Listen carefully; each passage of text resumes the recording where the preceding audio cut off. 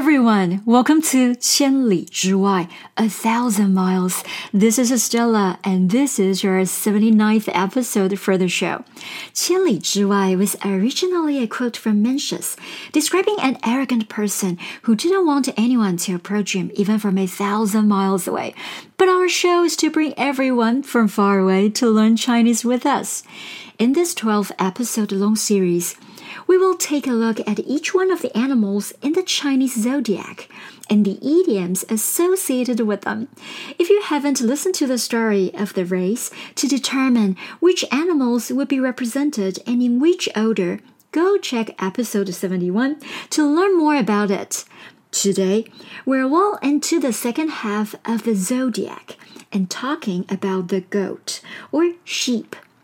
Both of these animals are represented by the same word in Chinese, which is yáng, although you'll often hear 山羊 specifically referring to the goat.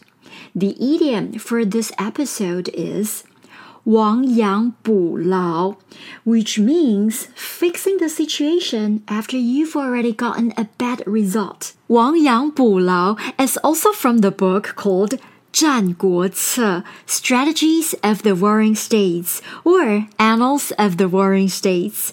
We talked about this book when we introduced the idiom associated with the snake. If you missed it or have forgotten what we discussed, you can go back and listen to episode 77. The story goes that there was a small nation called 楚国 in the Warring States period. 楚襄王 was the king of this nation. However, he indulged himself in having too much fun and drank too much with the other aristocrats.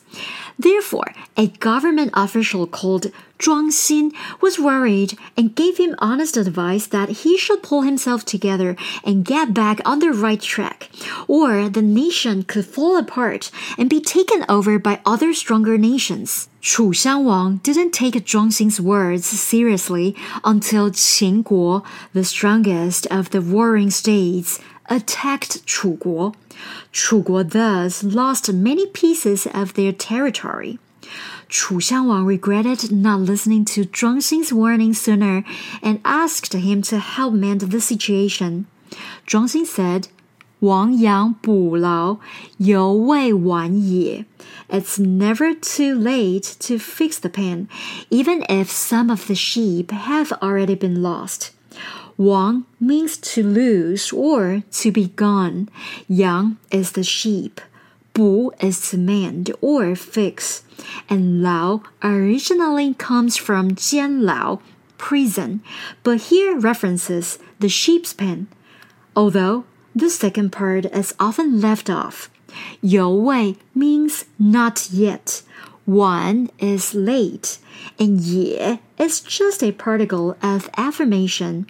In the end, with 庄辛's help, and 楚襄王 doing what he should have from the beginning, 楚国 survived and avoided being taken over by 秦国.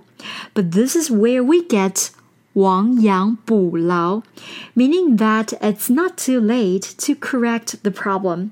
A similar English saying is, better late than never. An example of 亡羊补牢 in daily life could be, 他女朋友跟他提分手了，他正在亡羊补牢。His girlfriend broke up with him, but he's trying to patch things up before it's too late. Another example could be, 这次公司的产品为什么会有问题？一定要马上找出来，才可以亡羊补牢。We need to find out what went wrong with our company's products so that we can put out the fire before it gets out of control. That's all for today. I hope you enjoyed the story and get insight into how 亡羊补牢 can be used in Chinese.